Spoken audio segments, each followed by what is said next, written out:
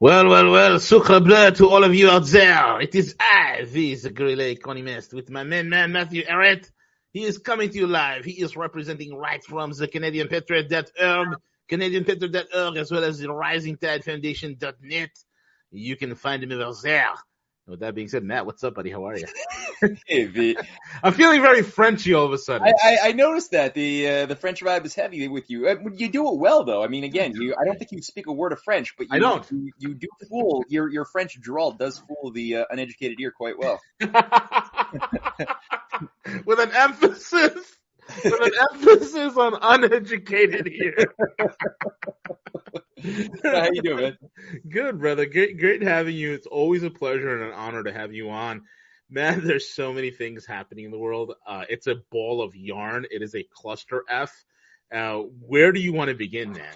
Well, I was thinking we could talk a little bit about some domestic and some international policy. I was just situating my brain a little bit for a little presentation I have to do on Press TV after this, where they want to talk about some of the recent insane developments on the Asia-Pacific side of things, the Indo-Pacific strategy from the collective basket case West, which has sort of superseded the former Asia pivot program of Hillary Clinton and Obama that was put into play in 2012. Yeah.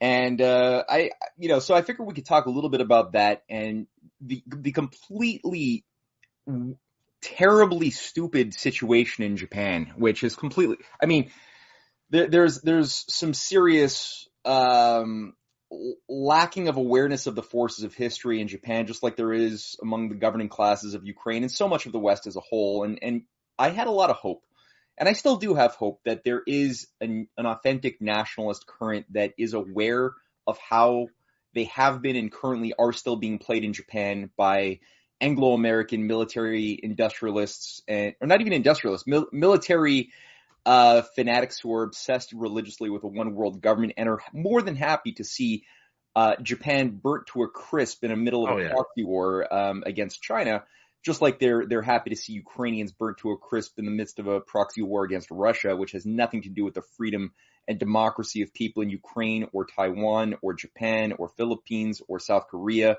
or any of the other countries that are being seduced into or threatened into getting into a NATO military pact. But that's one thing that I'd like to just unpack a little bit, is some of the recent developments and China's response.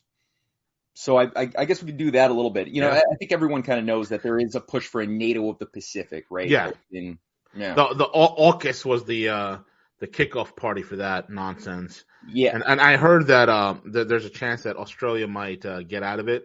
So it'll just be the US and the UK. So it'll be ANUS. Yeah. But I prefer it when they were still allowing France to be a part of it, and that it was just the fuck us. Yeah, then it's a fuck us, because that's exactly what the West is at the end of the day. They're good at doing that. They're effing themselves. Yeah, exactly. It's ridiculous. It's funny, Matt. Last night I had a wonderful conversation with a mutual buddy of ours who was I can't mention his name here and I won't, but our German industrialist fellow. Yeah. Very great conversation. I'll tell you, it's like, one of the things he said is so true. There's so much synergy and commonality between both the Japanese and the Chinese that if they were to get together, it would be an axis of unprecedented potential. Just like if Germany and Russia would get together, the Anglo-American deep state fears a China and Japan coalition, and they will do anything to stop that. I mean, think how crazy this is, Matt. The last G7 meeting, they held it at Hiroshima. I mean, God. Oh, I know, and they signed. They even signed.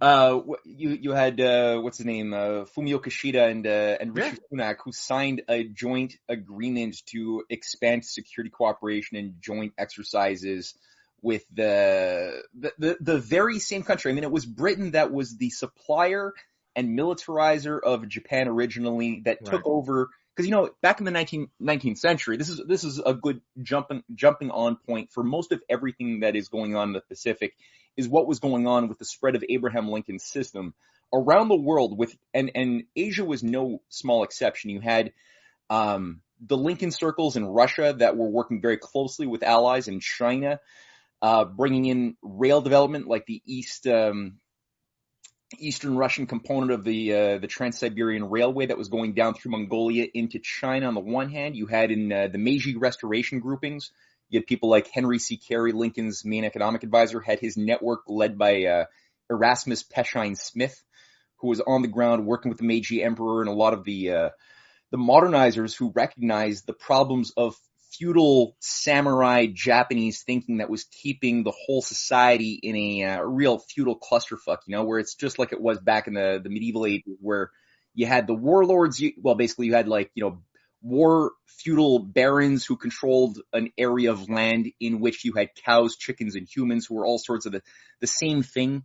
The entire purpose was to feed the monks and feed the aristocratic hereditary elite.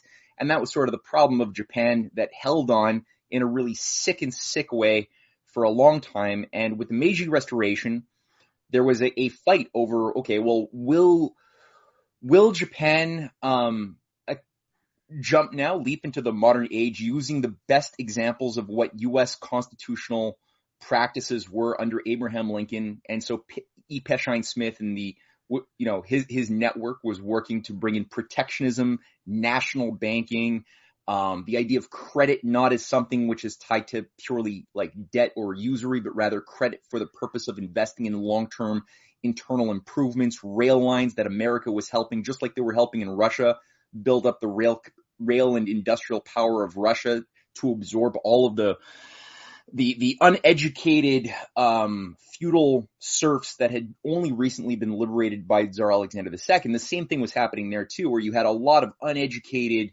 multi-generational peasants who were living like serfs. Now all of a sudden had to be given trade, had to be given skills, like real world building skills to be, So the idea of building an industrial base in Japan was very important, and there were a lot of people who wanted that.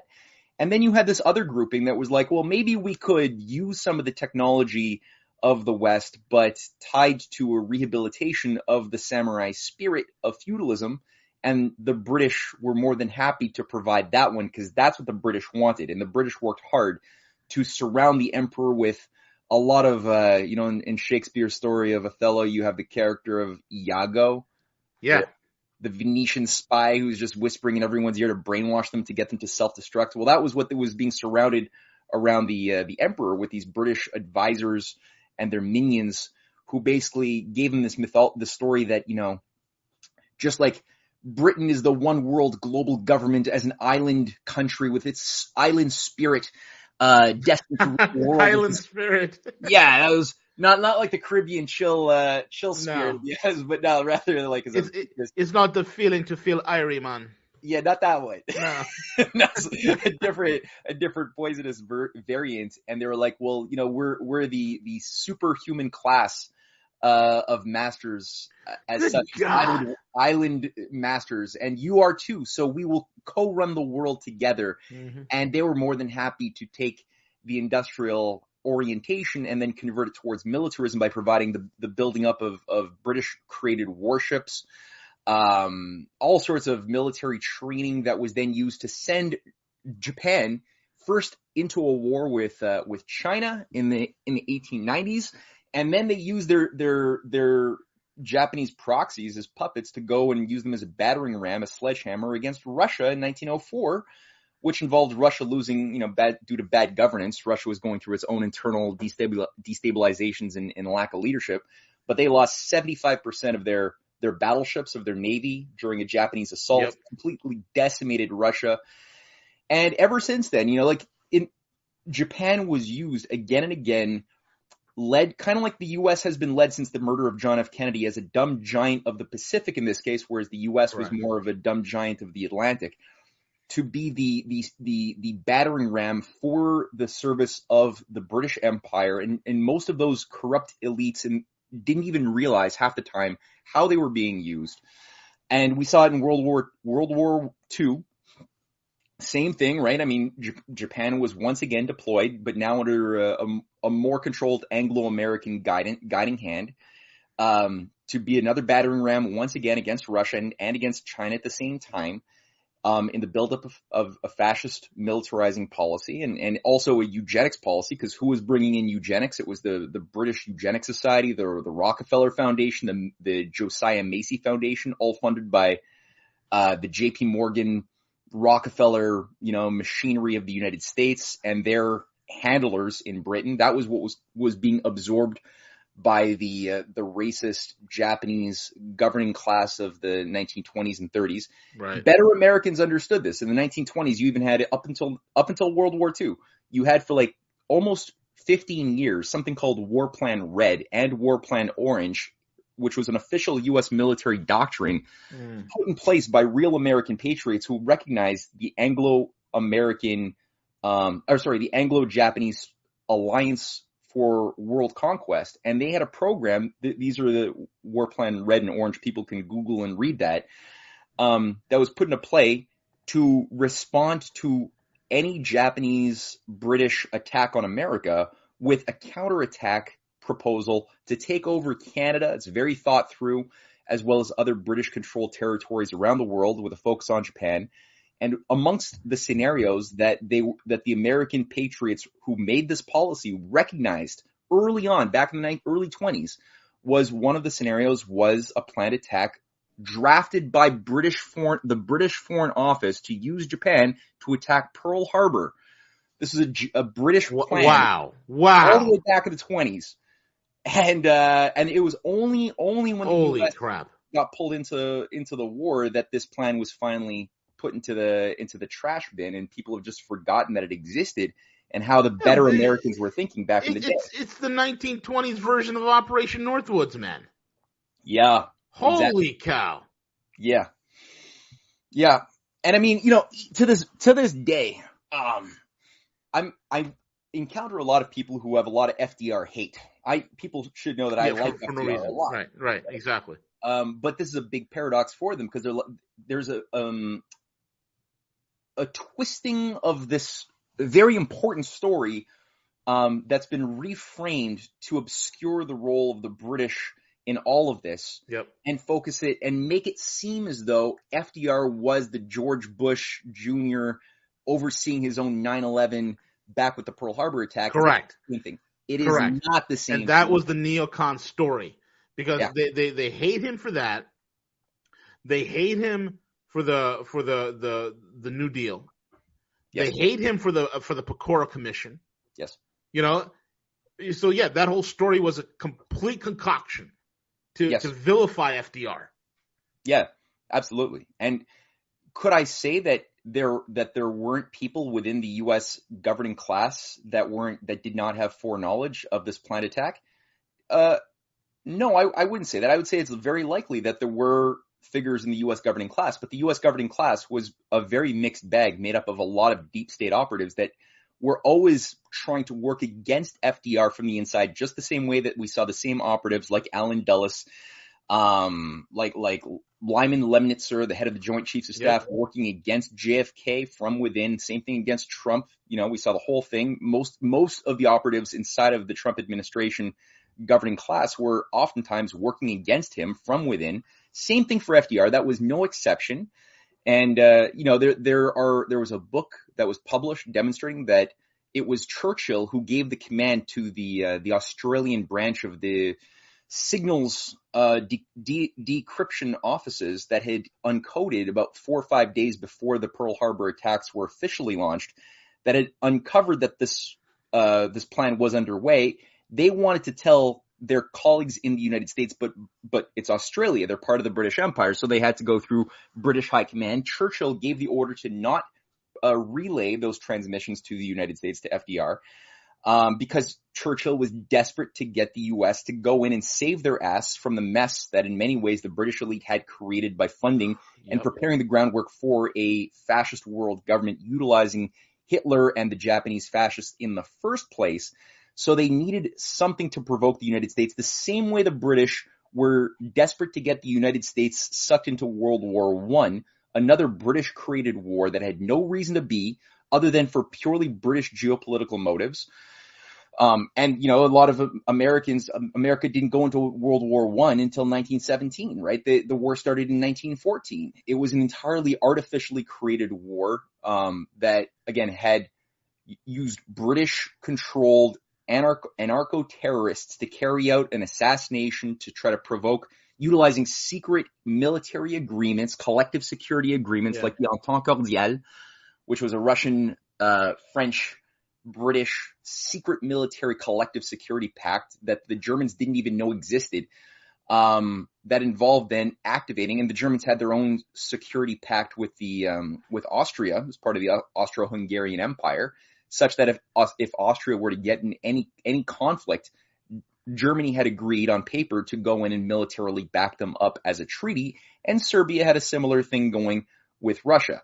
So if Serbia got in any fight, Russia was obliged militarily to go in and back them up. So it was very easy for the British grand strategists to create, using a lot of secrecy, a lot of psyop, the climate to get this war going in the first place, that was then designed to break up, just like what you pointed out, the danger of a Russia-German industrial alliance for progress, like we had seen with the Lincoln followers in both countries in the 1870s, 80s, 90s, who were working very closely, or, you know, I'm talking here about the Friedrich List German networks around Otto von Bismarck circles, who were trying to bring in the full-blown American constitutional economic program, the American system, into Germany, that involved the Zollverein, unifying Germany from being a whole collective of a bunch of feudal baronial states from the Holy Roman Emperor days, into a unified, industrially advanced nation that would involve a protective tariff, just like the U.S.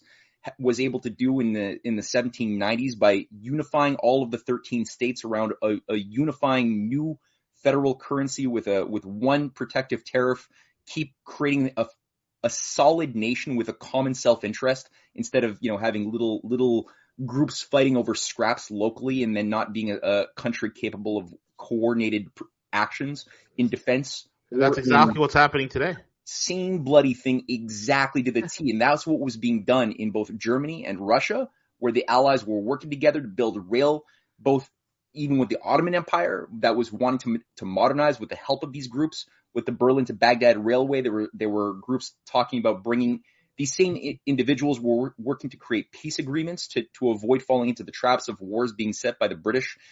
And it was all Russia, Germany. And if you look at the Fabian Society, if you look at the leading Milnerites around the Oxford groups, and here I'm talking about the Rhodesian, South African, Oxford Rhodes Scholar, Rhodes Trust hives that worked always very closely with the Coefficients Club, with the Fabian Society of Eugenicists.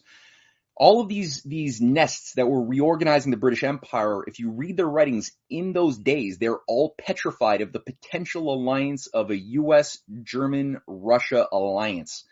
And that's what had to always be crushed. So the idea of World War I was to try to get these two allies, historic allies of Germany and Russia, to go and destroy each other. That was the point of the Bolshevik Revolution. That's why Trotsky was being funded by Wall Street and Lord Milner, who oversaw providing $20 million of loans to the Bolsheviks in 1917 to overthrow the Romanovs. It wasn't to provide, freedom and democracy for the Russians as it was being proclaimed amongst the rules-based order west of the 1917 period. No, it was for a regime change to overthrow a government that wasn't inclined to go along with the depopulation agenda, and bring in what Trotsky represented, which is why people like Trotsky were getting his cash and working with Jacob Schiff, the same characters who had funded the Japanese attack on Russia in 1904. Jacob Schiff, the same guy who was working with Edward Mandelhaus, the eminence grise of the American Civil Service and advisor to Woodrow Wilson, who oversaw these were the same people bringing in the Federal Reserve Act and the Income Tax Acts of 1913. These are the same people working with Trotsky in 1917 and funding the Bolshevik Revolution. They were the same people working to bring in the United States into a war that they had no desire, no interest to be a part of, World War I, which involved a true false flag attack. Like, that's where you had a real 9/11 with the sinking of the Lusitania. That was an American ship, right, that was carrying passengers, but there was information that was given through British operatives to the Germans and all to let the Germans know that that ship was also carrying a massive amount of weapons for the Europeans to fight the Germans. So the Germans were all of a sudden you put a whole bunch of civilians who thought they were on a civilian cruiser on a ship that was carrying jam-packed weapons. You let the Germans know about it on top of it in order to then create a situation where a bunch of civilians now get killed in a German U-boat attack. And now the Americans are being told every day in their media, the Germans have attacked America. We have to go to war as our patriotic duty now to save our honor, which is what America fell into. And the people promoting that on the American side of things were those same Anglo-American fascist interests who were bringing in eugenics across the United States as a new governing religious order. And here I'm talking about the Harriman family. I'm talking about the Cabots, the Lodges, the Eastern Establishment Blue Bloods that were organized, J.P. Morgan, the DuPont, Standard Oil Trust, National City Bank. All of these organizations that were funding fascism, Mussolini, Hitler, French fascism, working with Trotsky. That was the operation that oversaw the murder of McKinley, right? The 1901 murder of McKinley, which brought in Anglophile pro-Confederate Teddy Roosevelt into the presidency, was also, this was the creation of the same period that the Pilgrim Society was created, right? The Pilgrim Society, which was the Anglo-American, it was overseen, even today, the Pilgrim Society still exists over 120 years later. Its patron is King Charles III, just like then it was I guess it was probably King Edward VII, who was the guy who was initiating and organizing the profiling of his different idiot nephews, who were all the czars of Russia, the Kaiser of Germany, all of these leading inbred governors of these different regions of Europe and Russia were all progeny of Queen Victoria and these black noble family members who were then profiled and sacrificed by their own uncle, who was himself overseeing and patronizing the growth of Cecil Rhodes, the Rhodesian networks that had carried out at the same time, right? The Second Boer War was going on in 1900 to 1902, where the entire Rhodes, the Milner group, the Rhodes group were reorganizing a new nucleus, a power center of new managers for the new reorganized global British Empire. And who was a key part of that thing? You had Lord Kitchener. I don't know why Lord Kitchener was on the Lusitania, but he was killed on the Lusitania. So I mean, it shows you even if you want to be a high level manager for the oligarchy, your life is not secure. Everybody thinks that somehow they're gonna become close enough to Satan that Satan is gonna take care of them. And no, everybody is sacrificial in this great game. But on top of that, you had Claude Dancy. You ever hear of Claude Dancy? No, the name does not ring a bell. Founder of U.S. military intelligence. That's Claude Dancy. Claude Dancy was a British Rhodesian who worked in South Africa, suppressing the Boers, working to slaughter black and Dutch farmers who were trying to defend themselves against the British takeover of that entire region. That was the First and Second Boer War. Claude Dancy was down there for years, organizing, getting his skill set on the ground, carrying out a war against women and children, creating the first concentration camps that were later on deployed in Germany a few decades later. That Claude Dancy, he became the deputy chief of Britain's early MI6, which was set up in 1909. He was he was very close to the Milner groups. He was very close to Winston Churchill. Winston Churchill was also on the ground in South Africa during the Boer War. He was a captive, actually, but he was on the same platoon as Claude Dancy. All of these guys are all part of the same little nest who shaped so much of the 20th century, and most people don't even know. Claude Dancy, after 1909, this guy is brought into the United States. He's actually brought in by William Rockefeller, who then is the brother of John D. Rockefeller. William Rockefeller is overseeing Standard Oil, brings in this asshole to become a senior fellow at the Sleepy Hollow Country Club, which is sort of the like people have heard of the monster at Jekyll's Island. Correct. It was the same thing. Right. This is the biggest, most prestigious Skull and Bones-esque country club in New England.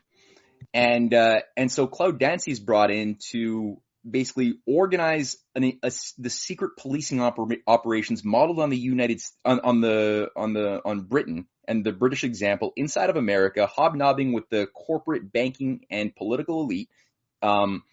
He then becomes the founder of U.S. military intelligence in World War I. When World War I starts, now America is becoming enmeshed. Dancy's actually the one, first of all, Dancy, I'm just reading a book called Colonel Z, so it's all fresh in my mind. I don't have it with me. I'm going to write something on this. But it's been something I've been looking at for the past few days, so it's like all blah, blah, blah. It's hot in my head. But so Dancy, he's the guy. Okay, so he oversees creating forged documents. And people say that there's proof. I've never seen any proof. I don't think there is proof. Documents that were created by the British, who said, this is the story, that they de-encrypted German messages to the German spies working with the president of Mexico to invade the United States. So they put out a story that Mexico with the Germans, Germany's at war with Britain, have a secret plan to invade the United States and take back Texas. Now, the British said, we intercepted these communications, de-encrypted them, and now we're giving them to you. And America is still neutral in the war, right? They're not in it yet. So this is the thing that was used to persuade Woodrow Wilson finally that America needs to get into the war. Now, again, there's no evidence that the Germans and the Mexicans ever had such a plan in place at all. It looks like the British just cooked it up. There was still not, this is, I think, now February of 1917. There was still not enough, that was not sufficient to get the masses to acquiesce to a war with Germany. The American people still understood much better than they do today of the perfidious role of the British in trying to enmesh the United States in artificial wars abroad, which is what George Washington warned about in his final message to the population was, do not get enmeshed in European or British wars abroad. That was why George Washington put his foot down when he saw that the French Revolution was turning into a shit show, when all of the leaders who were qualified to actually lead the French Revolution all got their heads cut off, and the thing became essentially a British-directed color revolution by that time. And people still criticize George Washington for not getting the United States into the French Revolution, and they're just naive. They don't realize what he understood that they don't, which is that the French Revolution was over. Like, anything viable that would have made this work was destroyed by 1793. And so, Washington understood British intelligence operations and methodologies. He had dealt with it directly inside of the heart of the United States with his own deep state operatives that were receiving orders from British high command during the War of Independence and afterwards. So he understood the complexity and the sophistication of this evil beast very well. And he put forth this policy that America has to clean up its own act. It has to, de-weed its own garden and become a truly economically sovereign country with an advanced, cultured, educated citizenry. If we can do that, then we can start looking abroad as far as setting the pace of policies internationally. But we can't do that until we become a morally upright society first. So that was reemphasized by John Quincy Adams. That was reemphasized by Abraham Lincoln and his allies. Don't go and do this until you clean up your own act. Don't go try to chase monsters to destroy. So this is the thing back. The people in 1917 hearing this information that the Germans had a plan with Mexico to invade the U.S. still didn't want to jump into a war with Germany. Most of the immigrants of America were of German descent by that time anyway. People didn't want that. So not even most, but many. And Germany was still seen as a representative of the best of culture, the best of classical music, science, literature, Schiller, Goethe. It was not something that most Americans loved. They loved this culture. They didn't understand why they had to go into a war with something on the side of their enemy, which they understood was the center of evil, Britain at the time. So that's where the Lusitania, about 2 weeks later was when the Lusitania was sunk as a true Gulf of Tonkin false flag incident, except unlike the Gulf of Tonkin, something actually was sunk. Whereas Gulf of Tonkin, we opened up the newspapers, in the 60s and we're told, hey, the Viet Cong are attacking our ships, and they sunk one at the Gulf of Tonkin. But no, that never actually happened, as we've now looked back and should have known the whole time. So all that to say, Franklin Roosevelt represented what the British despised. He represented from the get-go an anti-world government, anti-eugenics orientation for building up sovereign nation states, reviving the Abraham Lincoln, McKinley, Warren Harding program, opposing the League of Nations, opposing the bankers in London and Wall Street, who he sabotaged on many occasions. He brought in Lincoln's greenback system that had formerly been adopted in a certain way in the better part of Japan under the Meiji Restoration early period, as well as under Otto von Bismarck in Germany, who had created productive credit policies. It was being brought in Sergei Witt's Russia, who was overthrown in 1905 in the wake of the Japanese attack. So the Lincoln policy was then fully revived, or not almost revived, in a more clear way than it had ever been since Lincoln was killed, with Franklin Delano Roosevelt. So Roosevelt always knew that at some point it would be probably necessary to go and put down this fascist machine that had been built up by his enemies on Wall Street in London. But at the same time, he didn't actually go in there with the idea that we need to then create a new American empire. He was always opposed to the idea of empire per se, and he wrote about it, made policies to break empires forever by providing long-term credit and development for expanding the effective successes of the New Deal to the industrialization of Africa, Southwest Asia, Iran, Saudi Arabia. He had programs to green Saudi Arabia with water desalination, water irrigation, same thing for China.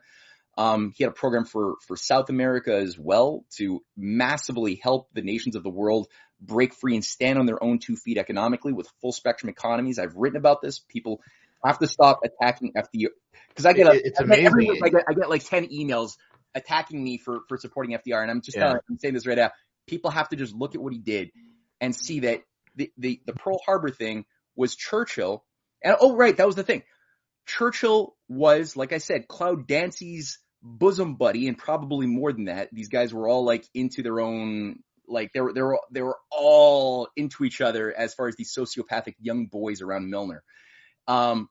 Churchill then creates AUKUS, the UK-USA Signals Agreement that creates today's Five Eyes. This is what they want to expand into Japan right now, with the new policies of expanding this new NATO liaison office in Japan that's going to integrate and coordinate better with Australia, New Zealand, and the United States. So what Churchill does is he just picks up, because what is the Five Eyes? What is the AUKUS? It's the integration of the new National Security Agency, NSA, which was created by Claude Dancy, the guy who worked with him in South Africa around Cecil Rhodes. Claude Dancy, who creates military intelligence, and then is the same guy who creates the Black Chamber in 1918. This is a British second in command of MI6, creating U.S. military intelligence and the U.S. Black Chamber. The Black Chamber then changes its name in the 1930s to become the NSA. Wow. The NSA is then what merges with the GCHQ and MI6 and MI5, and then expands to Canada and New Zealand and Australia. And then Five Eyes. Five Eyes. That is what Cecil Rhodes was talking about in his wills, where he calls for the recapturing of the United States and the reabsorption of the lost colony into the mothership, as far as the reorganization of a new global British empire. That's what it is. Yep. That's what it is. So we're literally living and witnessing the very framework of these ideals and plans and schemes and designs that were laid down 100 years ago. Yeah. And we're living it today, and we don't even know where we got it from. But here's the truth, folks. Unbelievable. Man, that is like paradigm altering info. It was for me too. I mean, this is a big deal. It's a huge deal. And I got this originally. It goes even deeper too, right? Because when you look at the US, like the FBI was created when? It was created in it found its origins in 1908 when Charles Bonaparte, who was the district attorney of the United States, a cousin of Napoleon Bonaparte. All of these creatures they've got their progeny embedded in governing stratas in different countries as part of the international deep state coordination. And there was a Bonaparte also was installed in to control Mexico during the Civil War, who got, in his case, he got his ass killed. But Charles Bonaparte somehow becomes the Attorney General of the United States under Teddy Roosevelt. Teddy Roosevelt's uncle, James Bullock, was the head of Confederate intelligence services in Europe. He lived out his days in Britain during the British coordinated Civil War. Bullock is the guy who trains Teddy Roosevelt to have a romantic idea of the glorious days of the South and the villainous evil of Lincoln, who Teddy Roosevelt actually in his heart of hearts always despises. And he helps draft his uncle's memoirs. So he's a total tool who idealizes the British way of governing the lower races of the world and wants to create. He's the guy who first creates an Anglo-American special relationship. He's the guy who brings in the Pilgrim Society into his governing strata. And it was under him that Charles Bonaparte is assigned the role of creating America's first secret police operation, called the Bureau of Investigation, that becomes later on the Federal Bureau of Investigation, which runs the early commie witch hunts, which were really just political targeting witch hunt operations that took everybody who was a critic of the British takeover of America, who was working in the military, in academia, in government in 1917 during the fog and crisis conditions of World War I, and destroyed them. Like literally you had people who were thrown in prison just for being part of the Lincoln networks in America and being labeled as these commie Bolsheviks. Not to say that there were not commie Bolsheviks. That was also a thing that was artificially created as a controlled opposition. But just like in the case of the Cold War, that was used as a label to just like destroy everybody who was resisting the takeover of the United States by the thing that JFK was resisting. Everybody like Paul Robeson and Albert Einstein and Henry Wallace and Harry Dexter White and Harry Hopkins and everybody who was like Martin Luther King. They were all labeled red commies by things like the John Birch Society, another Mont Pelerin Fabian Society front group creating these right-wing nests of Austrian school ideologues inside of the United States, sponsored by, the same American Liberty League operation that was trying to keep America out of World War II so that the fascists would have the space to succeed in imposing a global world government, fascist-run eugenics, transhumanist world religious order under this New World Order of the 1930s and 40s. That's why there was such a movement by Wall Street, the people who would put money into trying to kill Roosevelt, the same people who would put money into militarizing Japan and building up the war machine of Germany, the DuPonts, the Morgan Trust networks, the United Steel, that were all providing support and supplies during World War II to the Nazi, the fascist, the Italian, the Japanese war machine.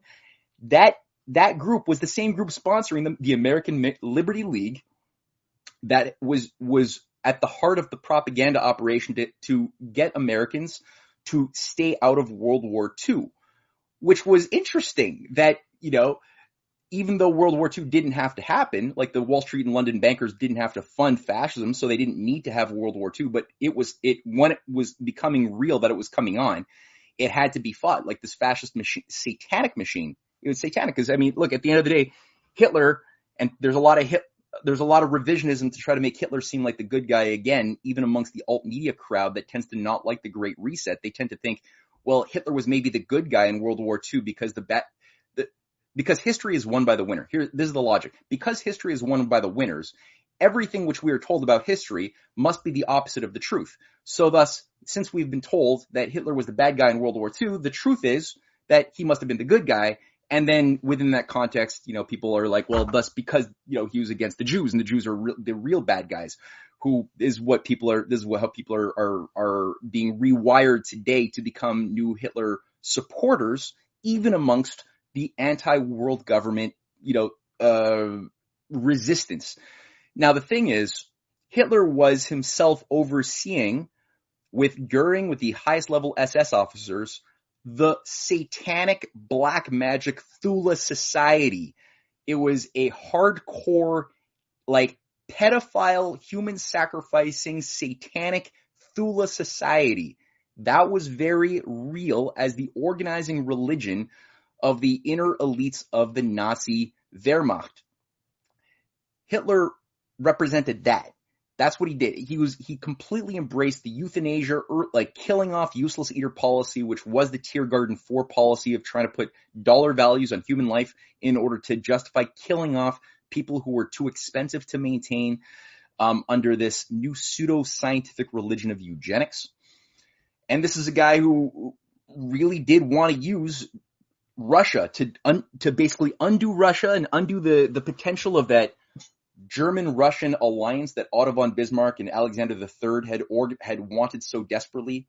That was all coming undone as he wanted to use Russia as a slave colony to be pillaged by the Übermenschen, the overhumans of the higher Anglo-Saxon bloodlines, whereas the Slavs were redefined by these creeps as the Untermenschen, underhumans, to be controlled and depopulated according to the will of said elite.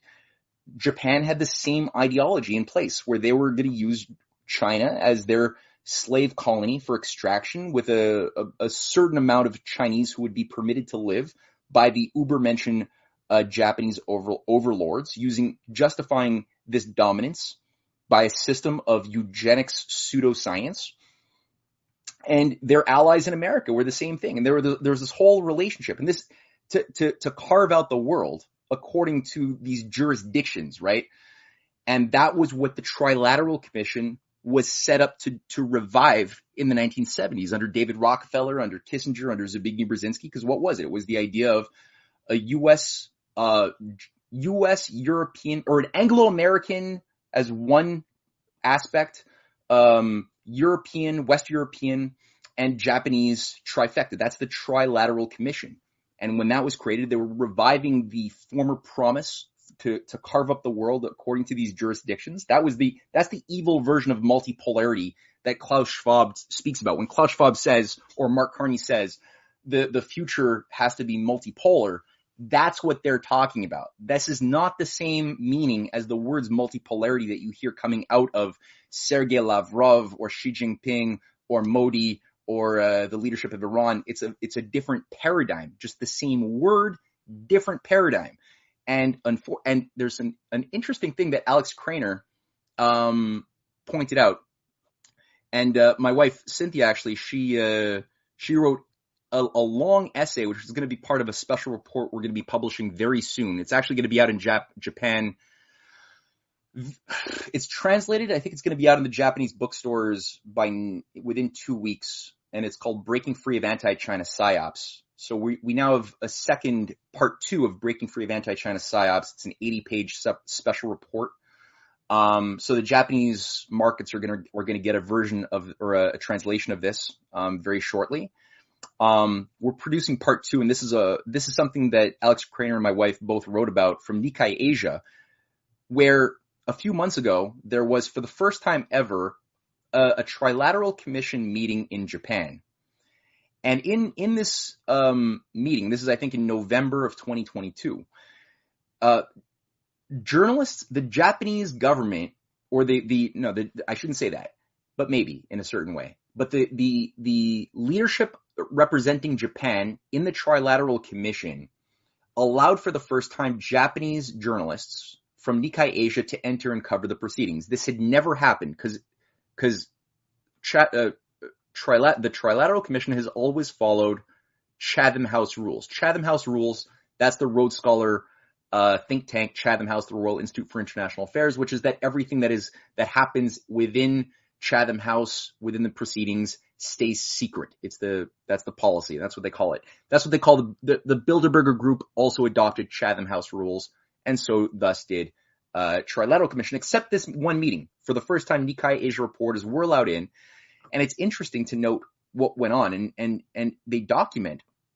I'll actually just read a little section of this.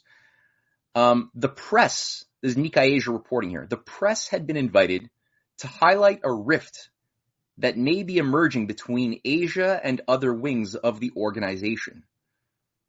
We feel that the U.S. policy towards Asia, especially towards China, has been narrow-minded and unyielding. We want the people of the U.S. to recognize the various Asian perspectives, said Masahisa Ikeda, an executive committee member of the Trilateral Commission. Ikeda has been named the next director of the Asia-Pacific group of the Trilateral Commission and is scheduled to assume the position next spring. That's coming up. I think he actually is in there now. A new sentiment has now emerged from the Asia-Pacific group. Without proper steering, the U.S.-China rivalry may lead the world into a dangerous confrontation. And they go through in this paper the importance that were placed of including China and some Chinese representation, because everyone under Rahm Emanuel is the U.S. ambassador to Japan who is overseeing the Trilateral Commission Summit. And all of the Japanese representatives are saying, well, look, we're talking about the future of the Asia Pacific, but we've never even been permitted to invite one Chinese representative to this summit. And there was a big battle, huge fault lines. And I think that the murder of Shinzo Abe played into this, because what was Shinzo Abe doing?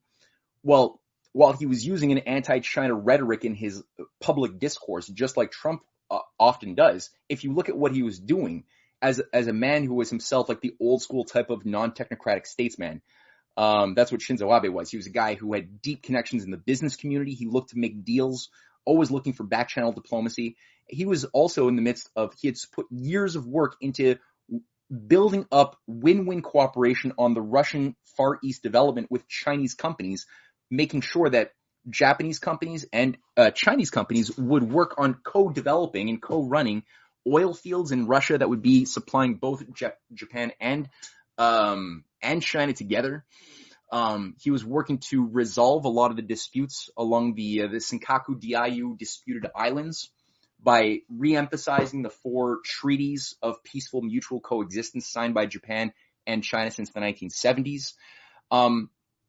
And really in a certain way pushing back in a certain way. I mean, and there's only so much pushback you can do if you're part of the military-industrial complex colony groups, and Japan does have 50,000 U.S. troops stationed mostly in Okinawa on the southernmost part of Japan as part of a front basing operation to prepare for an attack on China. Just like the Americans have 28,000 troops in South Korea, another member of the growing Quad, the Pacific NATO groupings that are pushing forth for a collective security pact. Not that these countries particularly want that, but it's just that there's that much desperate pressure being put onto them by their Anglo-American overlords who are trying to install a ring around, a circle around China and Russia. Japan still has a war with they never signed a peace treaty with Russia, right? And they still have disputed claims over certain islands in the Pacific that Russia has already built up military systems of defense. And Russia has said, look, we are ultimately willing to sign a peace treaty with you. Putin has said this on several occasions, but they just said you have to stop being a U.S. military colony for us to do that. And if you kick out the U.S. military and become a sovereign country, we'll happily have a peace treaty with you. And we can have a serious conversation about you getting those islands back, the Kuril Islands. But until then, no. And it's the same thing, like if Taiwan wasn't targeted to become a U.S. military colony, as they have been for most of, the entirety of the Cold War, with U.S. run puppets, managing Taiwan. And if the Philippines was able to, do what Duterte was trying to do back in 2018, 2019 with Trump, which was eliminate the U.S. military controls and military bases in the Philippines. And if Taiwan is able to carry out what the current king was trying in various ways to do to cut off U.S. military manipulation of Thailand, I should say. If all of these things were the case, then there would be no issue whatsoever. China and Russia would completely abide by the security of and the sovereignty and the sovereign claims of territories of all of those countries, who would all want to work with China naturally, as most of the people who live there want, and most people don't want to be caught in the nuclear military crossfire of a war that doesn't need to happen, and be burnt to a crisp and die. They would rather not that. But there's this other thing. So this is what Americans have to just sort of become more savvy about, to see how it is that this desperate game is being played. What Trump had done successfully during that period while he was in the president, because he did put forth policies that were massively beneficial to a U.S., Russia, China, peaceful relationship based on win-win cooperation. That's a fact. And all of the countries that are currently being set up under, the Biden regime to be used as weapons in this war, they're going to die if we don't restore back that former same type of dialogue process that was going on. I just looked at the time and I ranted. I'm sorry so much, but I'm going to have to go for a Press TV interview in like 3 minutes. Hey, don't worry. Matt, thank you so much for coming on with us and dude, kick-ass information. Folks, check him out, CanadianPatriot.org, RisingTideFoundation.net. Monsieur Ehret, c'est la vie. C'est la vie. Cheers, buddy. C'est la vie and beyond. Okay. Beyond. C'est la vie and beyond. Okay. Cheers.